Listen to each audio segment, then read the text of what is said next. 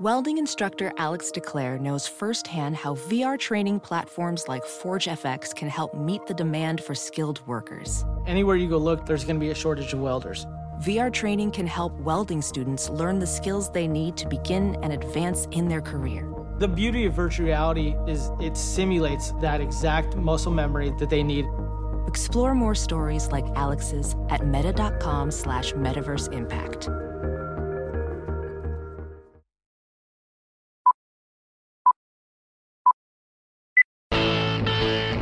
$51,000 plus on their feet. Nobody's left to beat the traffic tonight, I guarantee you. Mark gets the sign. The wind and the pitch, here it is. Swung, fly ball deep left center. Grissom on the road. Yes! Yes! Yes! The Atlanta Braves have given you a championship. 25 lighters on my dresser, yes sir.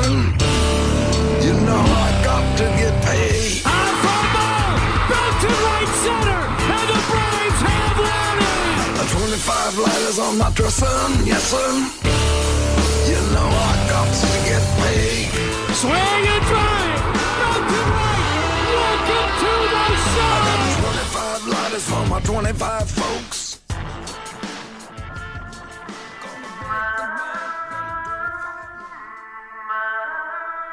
Now get ready. This is the Platinum Sombrero Podcast with your hosts, Dylan Short and Adam Doc Herbert.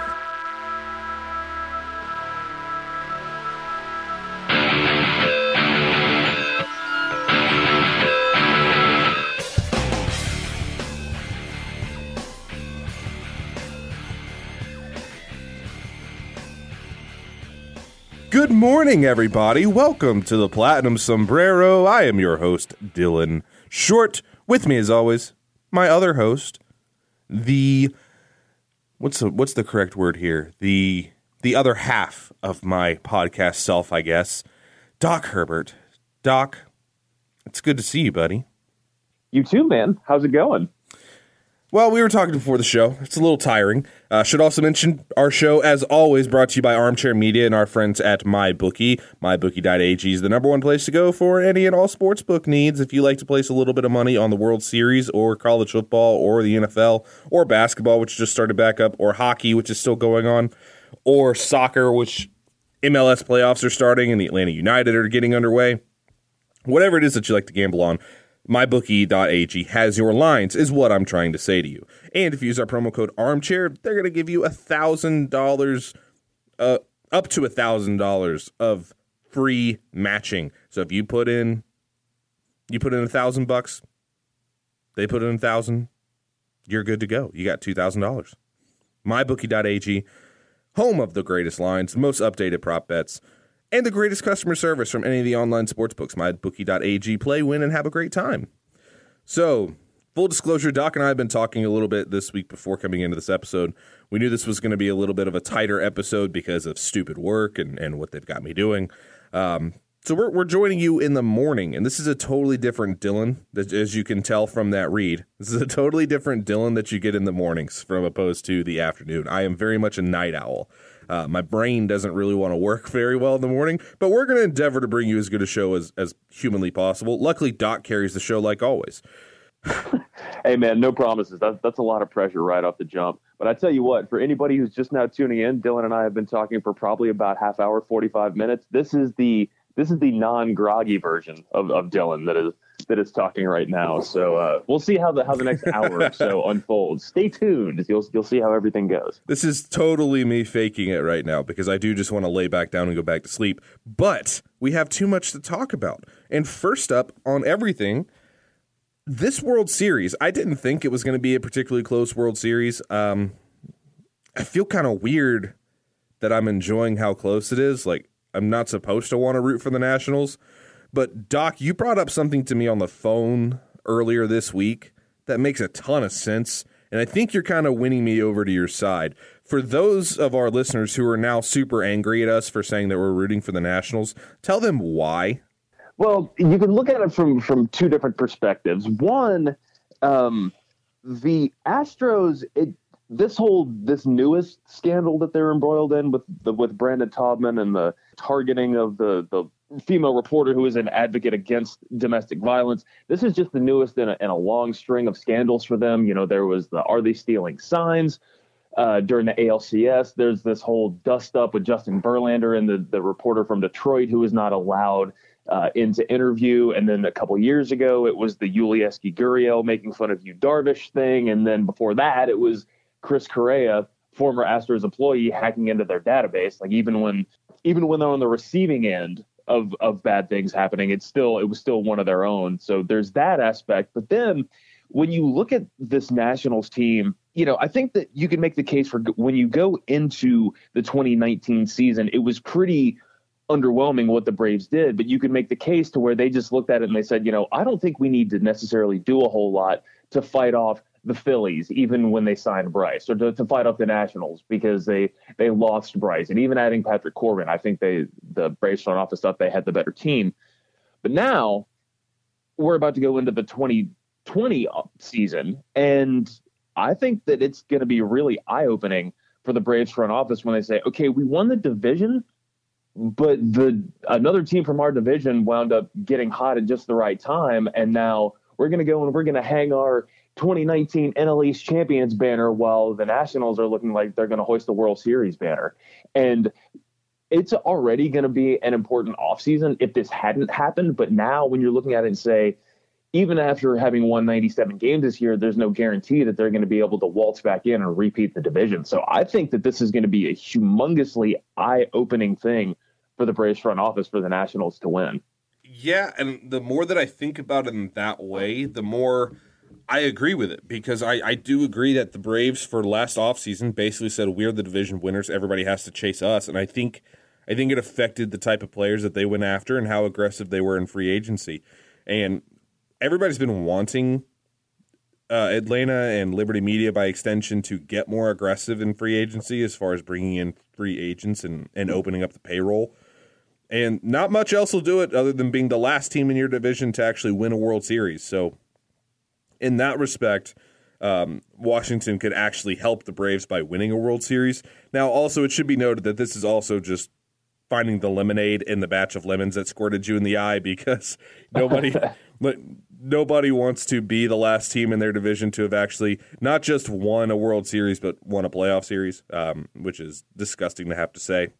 But this offseason, there's going to be a lot of really good free agents that we've talked about. It's not an insane amount, but the ones that are good are really good. And it's not just Yasmani Grandal, who everybody's going to be after. There's a lot of pieces here that can help this Braves team, but only if Liberty Media and Alex Anthopoulos, by extension, decide to open up the payroll a little bit.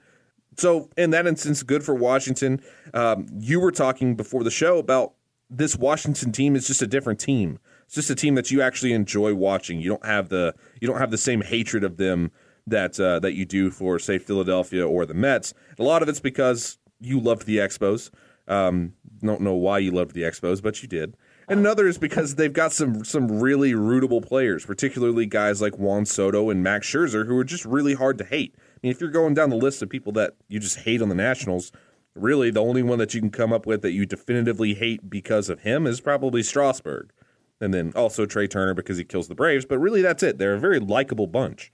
It's hard to look at them through the lens of not being a rival in situations like this. Like once our rooting interest got eliminated and the sting kind of wore off, like I did not watch a lot of the championship series for either league. I watched some, but it was hard. And now it's the World Series, and all you really pull for at that point is just good baseball. And from that perspective, I mean, the capacity for good baseball for as many amazing players as there are and as many kind of sub-stories as there are going on, it's just these are two teams that were really bad for a long time and then kind of proving that the rebuilding really does work and staying in the doldrums and building around the players that you draft high in the first round. Like I was thinking last night at that when it was Strasburg against Correa, you know, that's two number one picks. And then Garrett Cole was also a number one pick. He's in this. And you've got some of the giant marquee pitchers like Verlander and Scherzer and Greinke and all these different guys. I mean,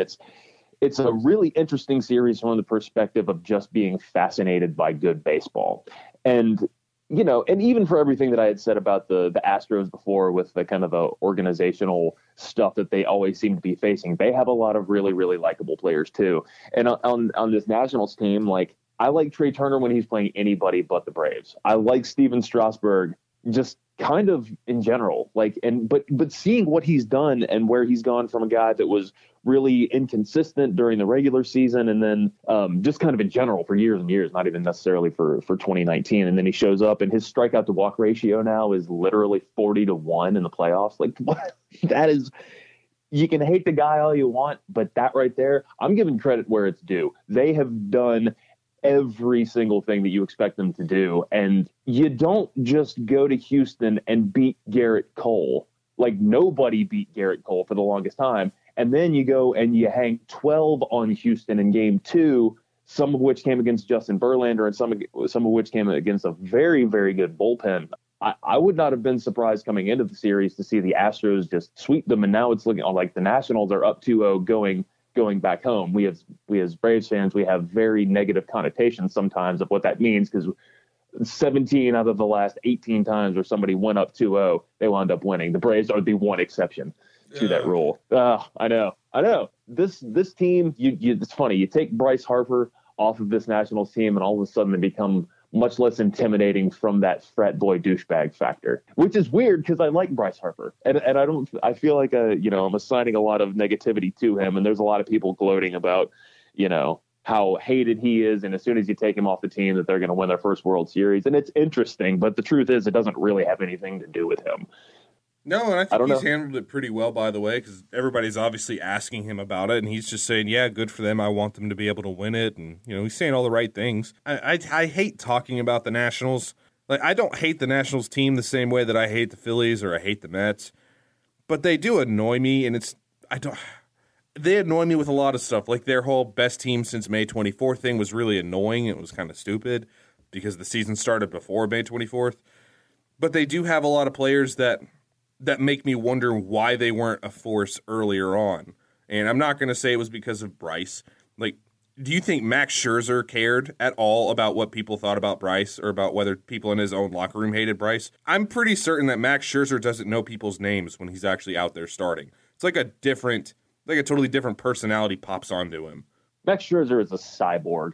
He's a psychopath. He's a straight up psychopath.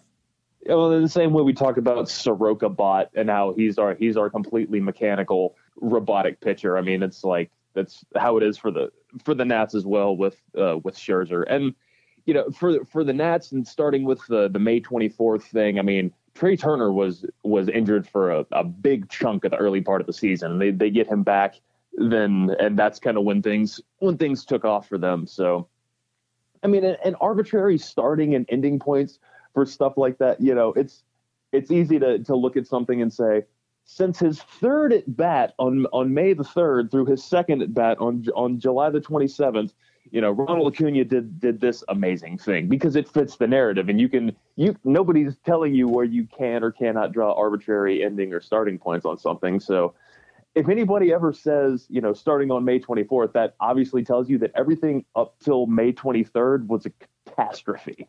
You know what I mean? So as long as you're cognizant of why those lines are being drawn exactly where they're drawn, then it's somewhat acceptable. I mean, it's not like the Braves weren't doing the same thing, because you look at the season up until May 10th, and everything sucked. You move Acuna back to leadoff, and then you've got your, okay, here's where we'll start the conversation. So we all do it, but we just like to make fun of them because we can. Because we can, yeah. Like we're supposed to hate them, but I'm running out of reasons to hate them.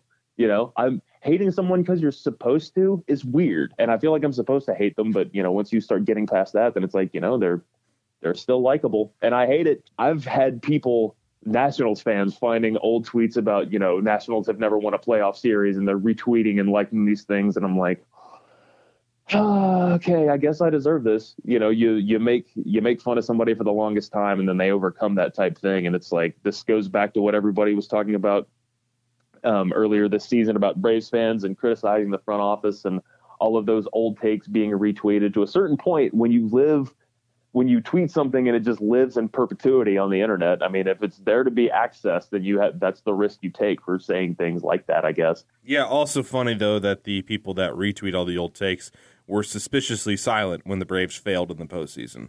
Well, yeah, you can only gloat for a certain amount of time. You have to pray something like that holds up. So we'll see. I mean, and it's not like the World Series is over. I mean, Houston is beastly. They still won 107 games during the regular season. So it is not out of the realm of possibility that they could do what the Nationals did for the first two games and march into their home and take a couple and make this series real interesting quick. Because, they still have Altuve and Bregman and Correa and they still basically the entire Astros lineup hit like Mike Trout for the entire season. So, it's not over yet, but it's getting there, and having, I think they're going to roll out Sanchez for game 3 and then Corbin for game 4, which you still get to rest Scherzer and Strasburg, so they can go out for a 5 and 6. You could bring either one of them out of the bullpen if you need to. Yeah, I know. And I get the feeling that if it's game 4 and the Nationals are about to clinch, about to sweep, it doesn't matter if Scherzer, they will use him to get that final out. You can say what you want about the Nats bullpen and having Fernando Rodney on the playoff roster and Daniel Hudson and that whole deal. Saw Tanner Rainey throwing the other night.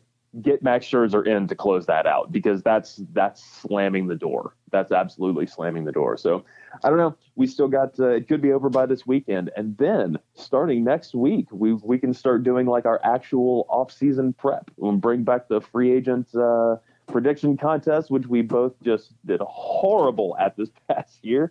So hopefully we'll have better luck when we start doing that. Yeah, I mean, I hope we do, but it's going to be a weird thing. It is. I do think you're right that it does kind of hinges on what the Nationals do here. Should they win, then maybe we get a couple more of the players that we would like to see the Braves sign, as opposed to just bringing back the entire same squad. But in other news today, there's some other stuff to talk about, just aside from the World Series, although it does seem really weird that Washington didn't just go in and beat Houston, but went in and handled them, put up a ton of runs on a really, really good pitching staff top to bottom.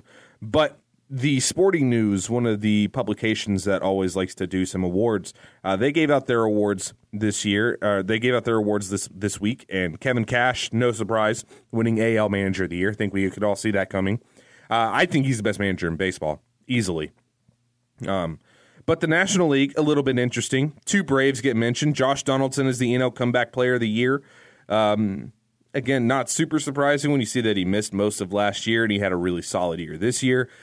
But the Manager of the Year one's a little bit tricky. Brian Snitker wins the Sporting News NL Manager of the Year, and I'm not sure how I feel about it, so I'm going to defer to you to start this one off. Do you think that's a good call? Do you think that's more based on the Braves winning 97 wins and taking a look at what the predictions were before the season? What do you think?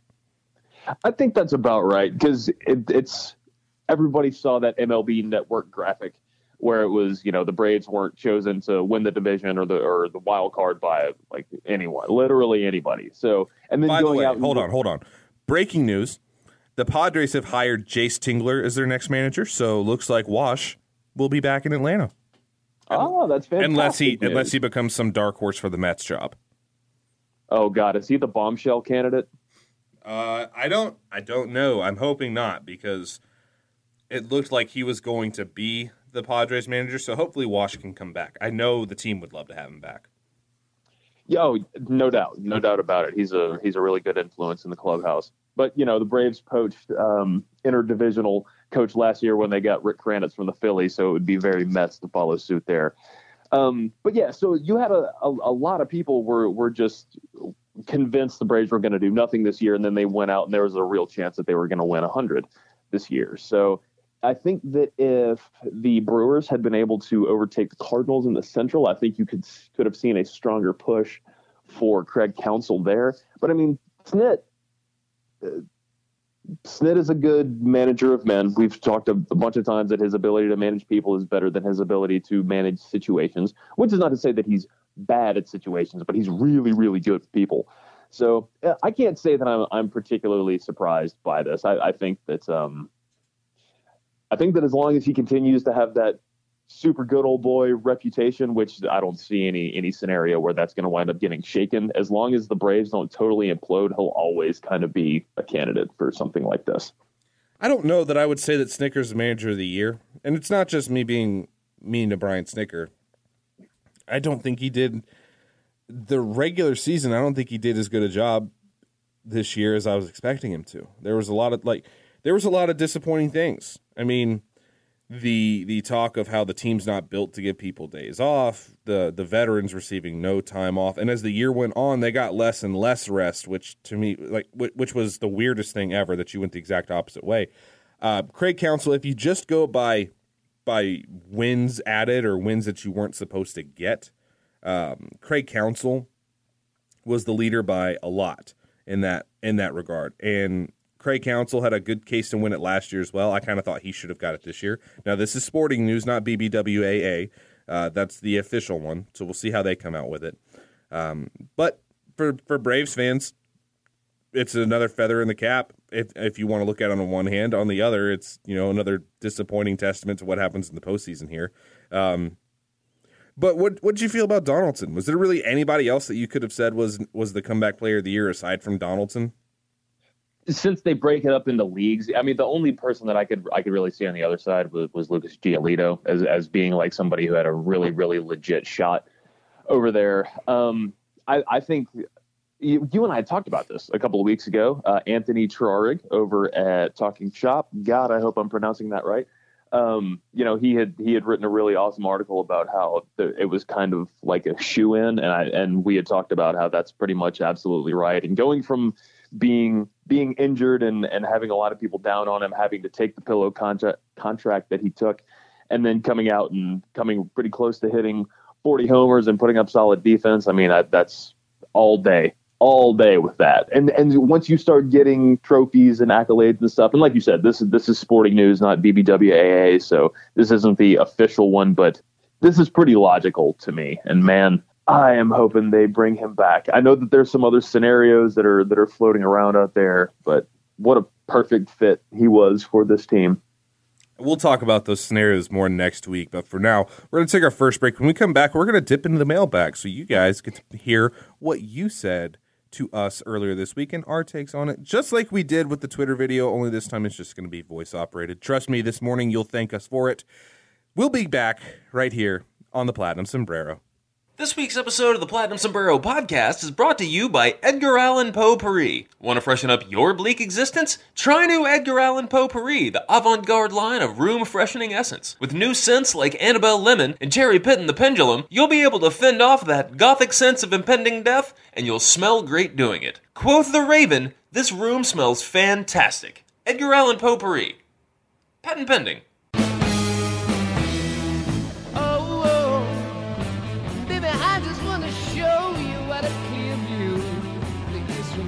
In the road. Now listen. Oh, whoa, whoa. As I was relieved it will be for you too, honey. As you would for me. I will show your love. Hey folks, welcome back to the Platinum Sombrero. Coming at you on a Thursday morning, which is a different time zone for me. You'd think I'd be used to this, seeing as this is when I go in at 6:80 The Fan. Well, luckily, I don't have to do this all the time. That's one of the good things about a podcast, is you can kind of record whenever you want to record. And for Doc and myself, it's usually afternoon, where I'm bright and vibrant and loving, as you all know and love, as opposed to the mornings where I'm cranky and creaking and popping like an old man. But none of you care anything about that. What you do care about, though, is that Doc and I have finally set up our next Patreon episode. That will be next week's episode. Doc will be making the announcement of who is our patron of the month. So make sure you're tuning in on the Twitter sphere. That way you can see the video, and if you are selected, we will get in contact with you, and you'll have yourself a good old time with us. It'll be It'll be a different episode. It'll be the first time we've had a patron on for just an off-season episode, so that'll be fun. If you guys want to enter in your chance to become a patron of the month and do an episode with us, you just go to our Patreon page. Doc, tell them where it is. That is at www.patreon.com/TPS_podcast. Type the underscore. Do not spell out the underscore. We've had some really good success with our Get to Know a Patron episodes, and looking forward to doing another one. So, you've got till probably, we'll say Tuesday morning to throw your hat in the ring. We'll make the announcement, and we'll whoever wins, come on, have a big old time, talk some baseball, set your sights on some free agents for the upcoming off season, play some extra innings. We'll ask you some ridiculous questions, whatever. It'll be a grand old time. We'd love to hear from you guys. Absolutely, we do. It makes it a whole lot more fun, and it saves us on content that we have to come up with, which is a win-win situation. You guys don't want to hear us with bad content, and sometimes we don't have enough stuff to make content about, especially in the off-season. So you guys should have a lot of fun this off-season for those of you who are patrons of the Platinum Sombrero. Also, really do, on a serious note, want to say thank you to those of you that donate money to the show. It's really cool. We really, really appreciate it. We do spend a lot of time doing this show, so it is nice to know that some of you are very willing to donate for the time that we spend. Brings us all close together. So thank you guys so much. We really do enjoy it and appreciate it. But here. But away from the mushy stuff, back onto the baseball stuff. What do you want to start with this segment? I mean, we've got all these mailbag questions, which, by the way, I got to say, I love doing mailbag stuff. It's a lot of fun, especially. I think we should do those a lot more this offseason. But who do you want to give the credit for the first question to? Which of these questions gets to have the distinction of going first? I think let's roll with our buddy Jordy Phillips, who holds the dubious distinction of having been the only other host in Platinum Sombrero history from back when I was in Italy back in May. He is at Jordan is a Brave. He's an awesome dude. And he asks us, what are your honest predictions for my son, Sean Ace Newcomb, next season? Will he be a fixture in the rotation, the bullpen, or otherwise? Jordy, thank you. Wonderful question. Dylan, you want to go first on this one? Yeah, because everybody kind of knows my thoughts on Sean Newcomb. I'm never going to forgive that he was the guy that was traded for Andrelton Simmons. And because of that, he might have gotten a slight unfair shake from me. I also didn't like the fact that he was older and had control problems. But I think Newcomb showed you last year that he's matured. He did so well out of the pen for most of the year, all but like the last month, where all of a sudden the last month he kind of fell apart. But because the rest of the young guys kind of fell apart, whereas when Newcomb started the year, I don't think he had a strong hold on the job anyway, because he didn't have a particularly great rookie year, but it wasn't horrific. I think they expected a little bit of him coming into this one. They expected enough to think Max Fried was going to be their bullpen guy, but as soon as Max took off, that kind of left Sean in kind of this no man's land. And unfortunately, he fell behind Kyle Wright. He fell behind Touki Toussaint. He fell behind Bryce Wilson. He fell behind all three of those guys and had to work his way back to it. So he got bumped to the bullpen. He went down to spend about a month in AAA. Came back, was really, really solid out of the bullpen, was giving you good innings, was seemed to figure out some of his stuff. Well, luckily for Sean, and unluckily for the Braves, I guess you could say, the three that were supposed to battle it out to take his place all imploded. They all fell flat on their face. So I really do think Sean gets an opportunity as the starter again. I still think they think of him as a starter. I think he's matured enough to where he can hold a rotation spot. A lot of the question is going to be, is he a guy that can go 2 and 3 times through an order, or is he a guy that is best served one and done? And a lot of that's going to have to do with his curveball. While it looks pretty with the big looper, it's not particularly spinny. It's not a particularly hard breaker. It's not like Max's at all. So if he's going to be a starter and a long-term starter, he's going to have to drill that this offseason. And I have faith that he will. So I think, to wind down an entirely too long summation, I think Sean Newcomb is the number 5 starter for the Braves pretty much all of next year. He does kind of have the advantage of having been both a starter and a reliever before.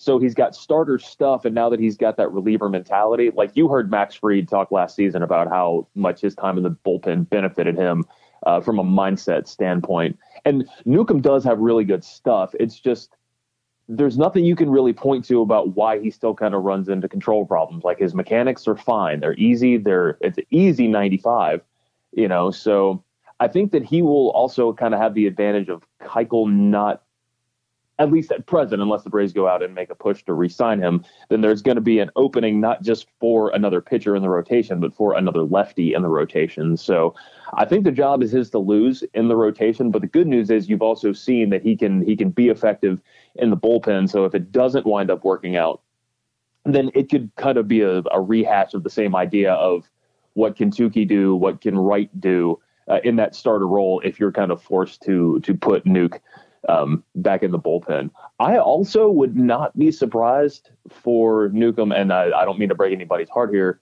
but for Newcomb to possibly be a trade chip just because he's still got some potential. He's not so old that all of the shine has worn off of him. And when he's good, I mean, he's real good, but only when he's good, which is not all the time. But you can still gamble on somebody like that. So when it comes time to possibly upgrade and get somebody who's a little bit more of a sure thing for the rotation, you could use Newcomb in a deal like that, or maybe trying to maybe the Braves decide to go after Chris Bryant or something. And for as many times as Newcomb got compared to John Lester, put him on the same team, and we'll see how alike they really are. It would not surprise me for him to fit any number of roles on this team or on any other. So that is the most vague answer I could possibly give. Well, there you go, Jordy. Doc decided to be vague, and I was long-winded, but what else can you expect from us?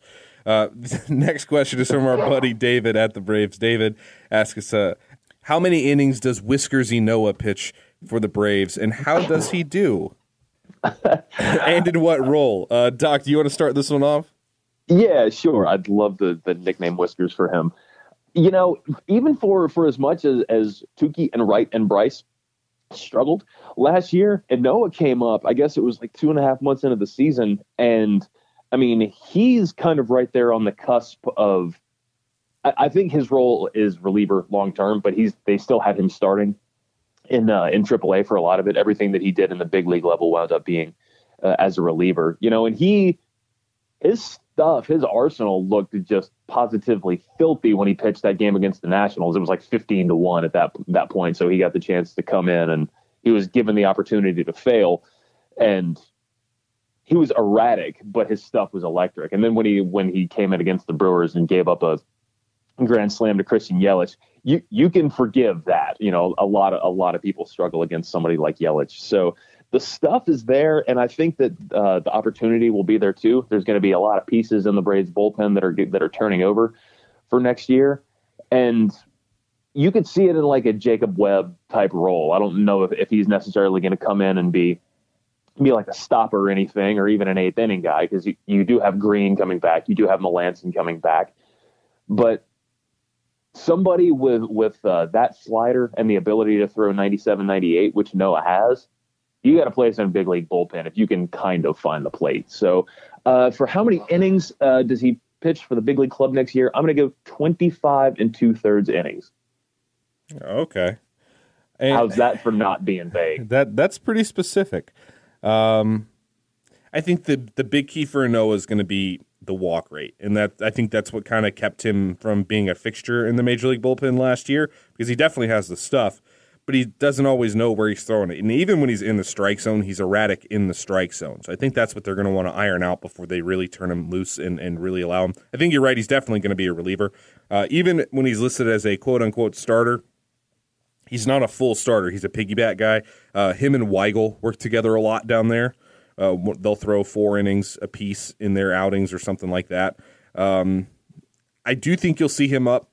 I think he's also a pretty good candidate to be included in one of these trades as one of these throw-in type of pieces, because he's got some really, really good stuff. He's got starter experience in the past. He's just not on the same level as some of the other starters in this Braves system.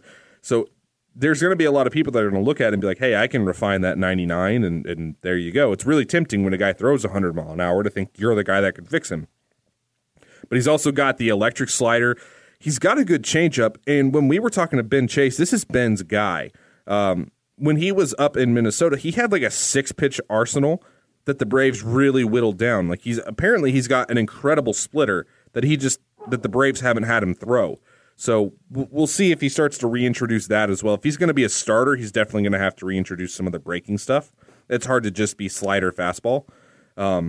But I think you're right. I think he's a bullpen guy. I think he'll be a mid-leverage type of guy. I'm going to say he gets 30.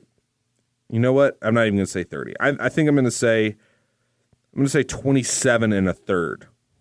We're dangerously close to playing Price is Right rules here. I mean, when you look at the system, and this is just for pipeline rankings, Anoa is ranked 10th in the Braves system, which still by and large is a really, really good system. And the only righties he's behind are Bryce Wilson, Kyle Wright, and Ian Anderson.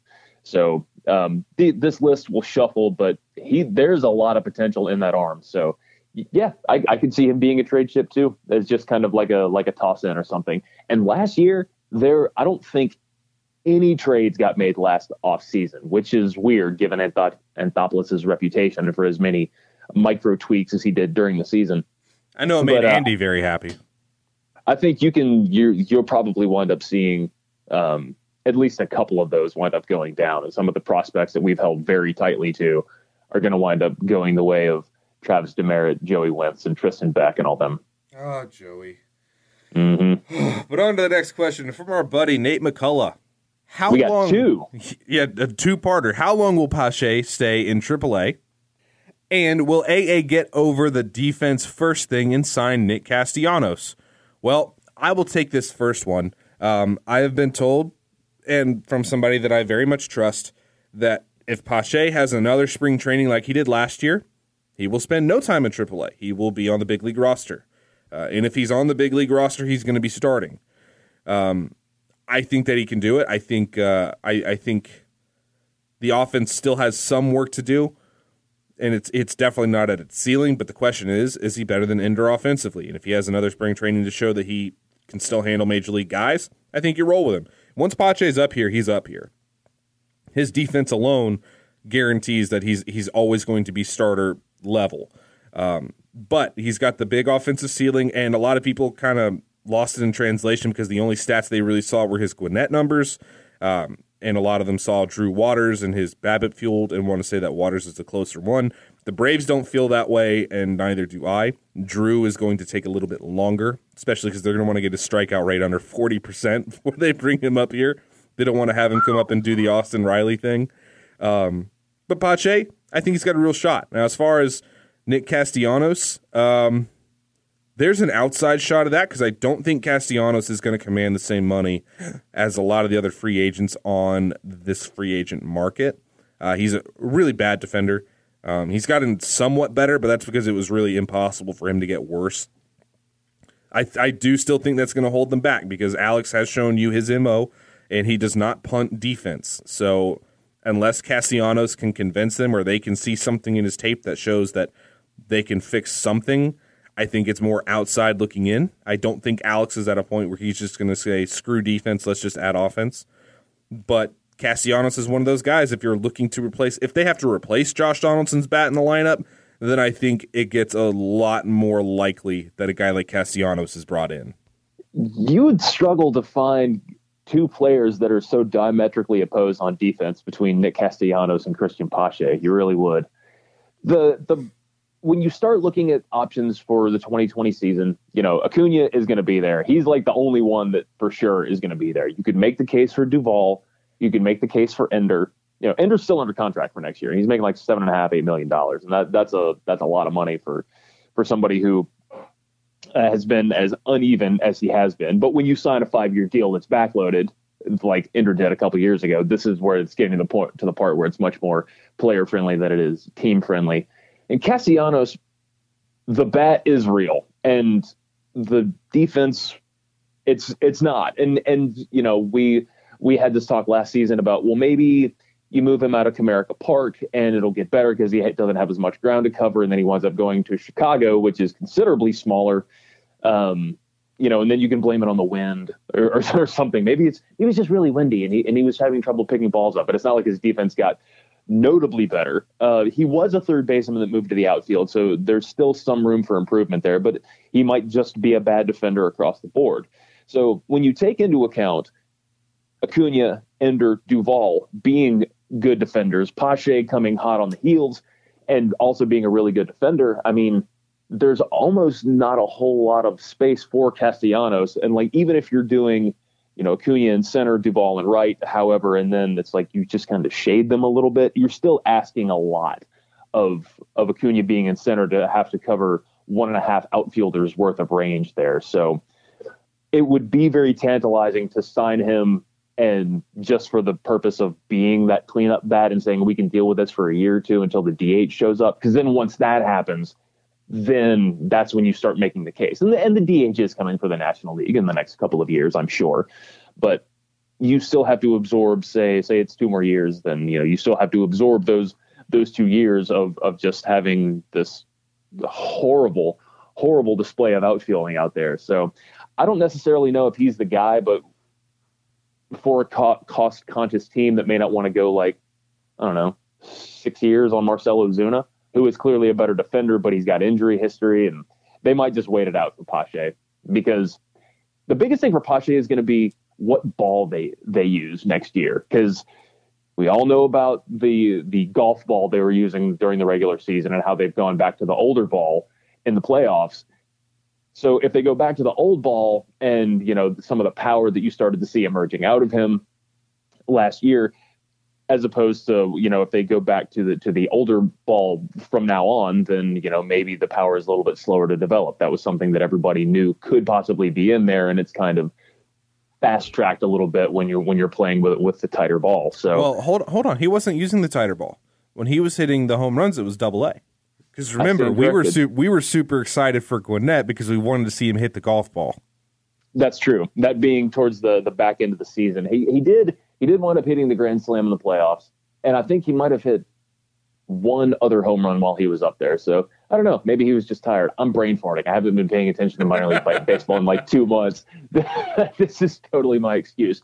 So we will see. We will see there. So seeing him get the chance to hit with the AAA ball, if it winds up being like what they use, that could give you a much easier view towards him hitting 25 home runs as opposed to hitting 15, which a 10 home run swing for somebody who's already going to give you stellar defense, really good speed, really good arm, then, that's the difference between somebody who's like a perennial all-star and just a really good role player.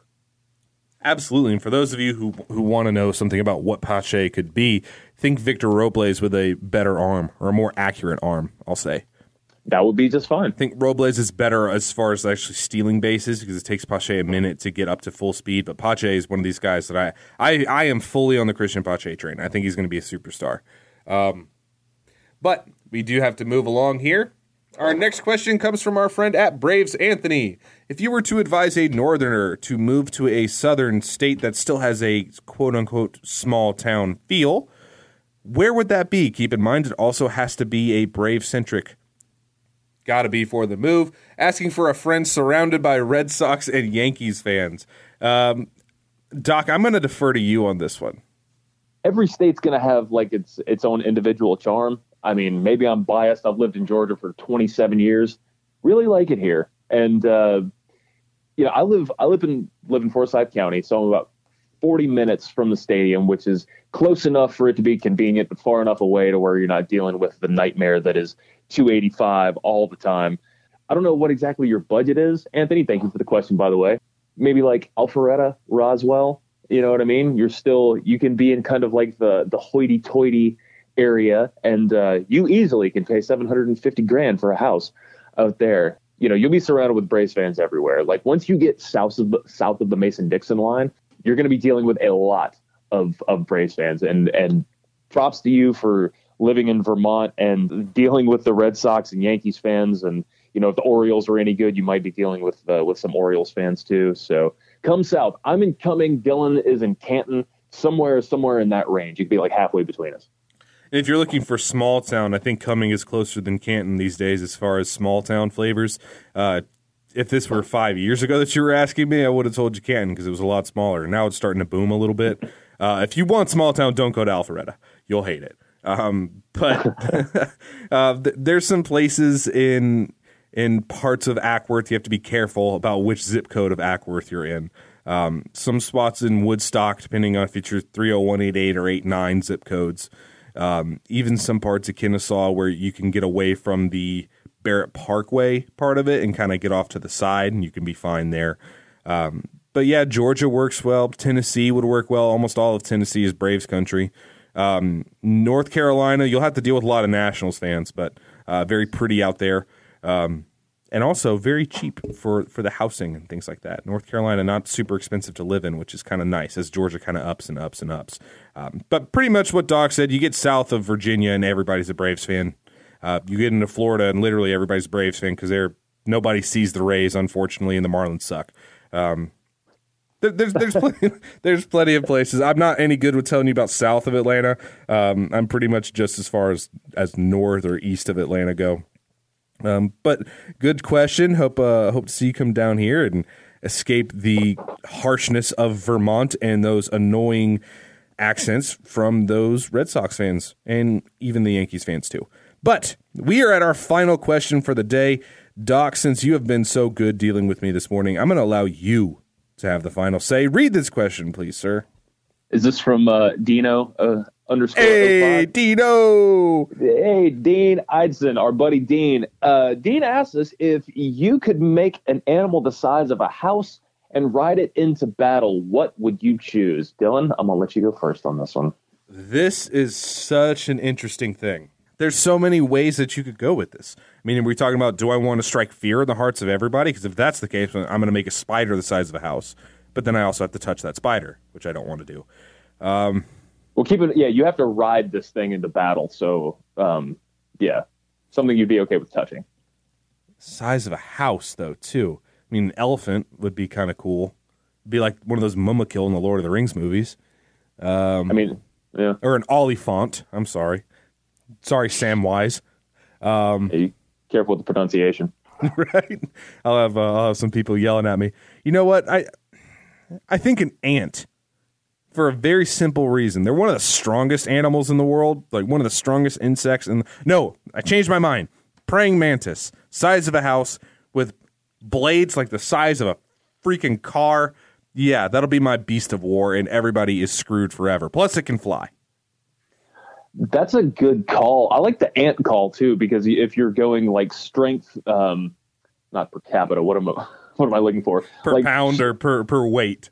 Yeah, ants are king, and even at their size for like lifting relative their own body weight, which can be measured as they're like featherweights.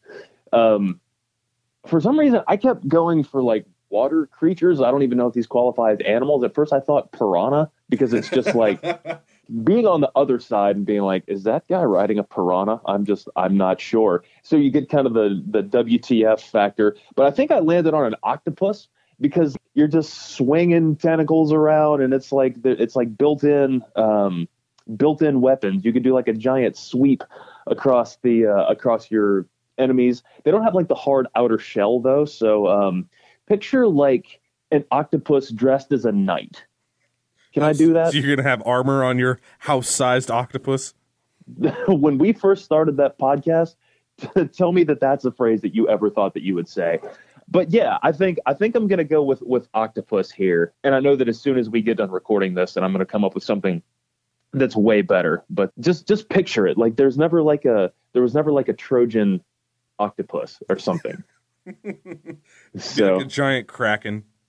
Yeah, that's terrifying. That is terrifying. I suppose it also depends on what the battle is over, because I might choose to ride something completely ironic in the battle. But for now, it's the octopus. Yeah, that's definitely different. It definitely has enough ink there to cover an entire city. That's a very thought-provoking question. I don't know why that was the most thought-provoking question that we've had basically for this entire episode, but it lets you know where our minds are at. So thank you, Dino, for giving us a good question. Oh man. So yeah, we will I'm sad to see this mailbag come to an end. So we will be doing another one of these. Maybe we'll do like once a month during the off season. So thank you to everybody who got their questions in. And if anybody who wants to have their voice heard on the Platinum Sombrero next week, you can get your actual voice heard if you go to our Patreon and sign up there. So inquire within for details. Absolutely. Everybody, thank you guys so much if you made it to the end of this episode. Again, apologies that I've been a little bit off this morning. I'm not great when I'm tired. I don't have the same riffing ability, but hope you guys enjoyed the episode. As you can notice, we took it down a little bit. I'm not angry Dylan today for the first time in what seems like forever, so maybe the morning show isn't too bad an idea from that respect. But Doc, thank you for allowing to work with my crazy work schedule here and getting up in the morning and doing this with me. Really appreciate you doing the show as always, buddy. Hey, likewise, and a special shout out to my dogs for having not freaked out once during this episode. There's a first time for everything. Very proud of them. Yes. It's early for them too. They didn't feel like getting on the show this morning, but thanks to your dogs. Thank you to everybody who sent us a question, and thanks to all you guys who listen all the time and are always sending us little compliments or whatever. Really appreciate you guys. Let's get ready to get into this offseason. Next week, we'll come up with a little bit more as far as what we actually think free agent predictions will actually be. By that time, we'll know whether the Braves really have a fight on their hands as far as chasing the Nationals or not. So next week should be a little bit more fun, and we're going to work on getting some more cool guests for the shows during this offseason. But whatever the case may be, we'll catch you guys next week right here on the Platinum Sombrero.